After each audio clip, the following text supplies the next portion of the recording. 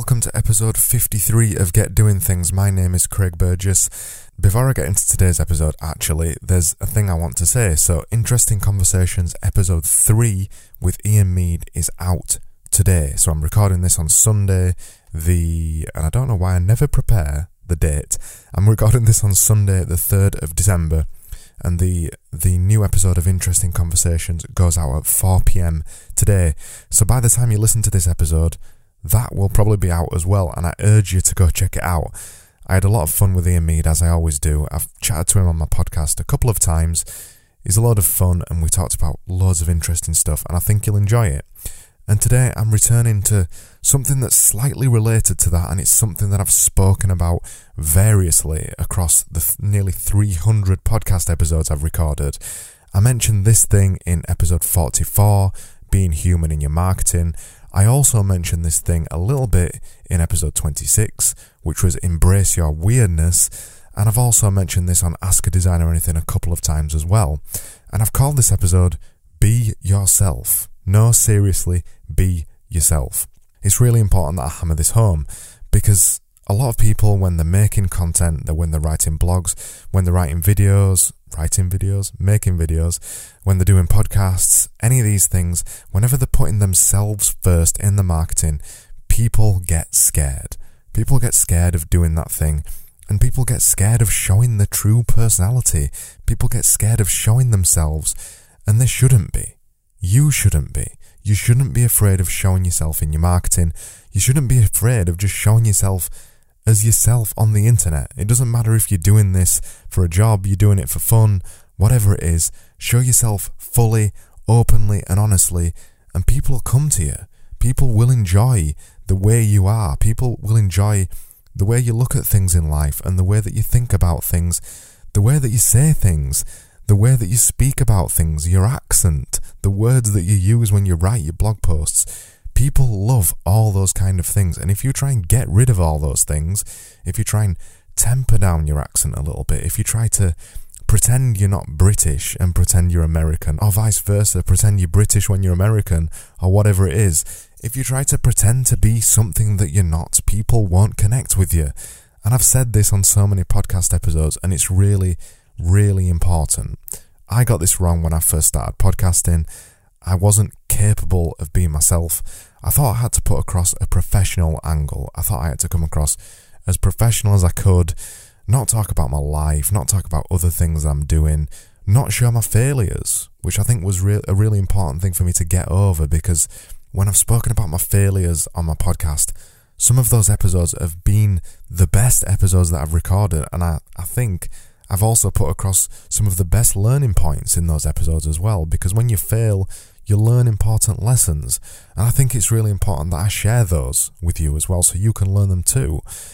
So when I say be yourself, that's everything that I mean by that. Being yourself is quite simply not hiding anything.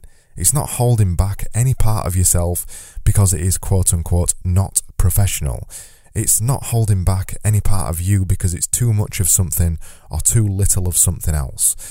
And it's really important because content marketing is becoming the default way of marketing anything. It is the default way that you're going to be able to market yourself in the marketplace, and it is the default way of any marketing. Content marketing has to be fronted by a human being, because content marketing is things like writing blog posts, or it's things like making YouTube videos, or it's things like doing podcasts. All of that stuff has to be marketed by a person. It has to be marketed by a human being. And the only way human beings connect to those people is by showing yourself as a human being, by being human. Like I said in episode 44, being human in your marketing. It's really important you show yourself and your whole self and nothing but yourself, because if you don't show that, people will not connect with you. Some of my favourite times when I'm watching a YouTube video is watching some of the people that I watch when they mess things up, and when they decide to leave it in a video, or when they kind of say something really honest and you think, wow, they really meant that, because you don't always expect that from people.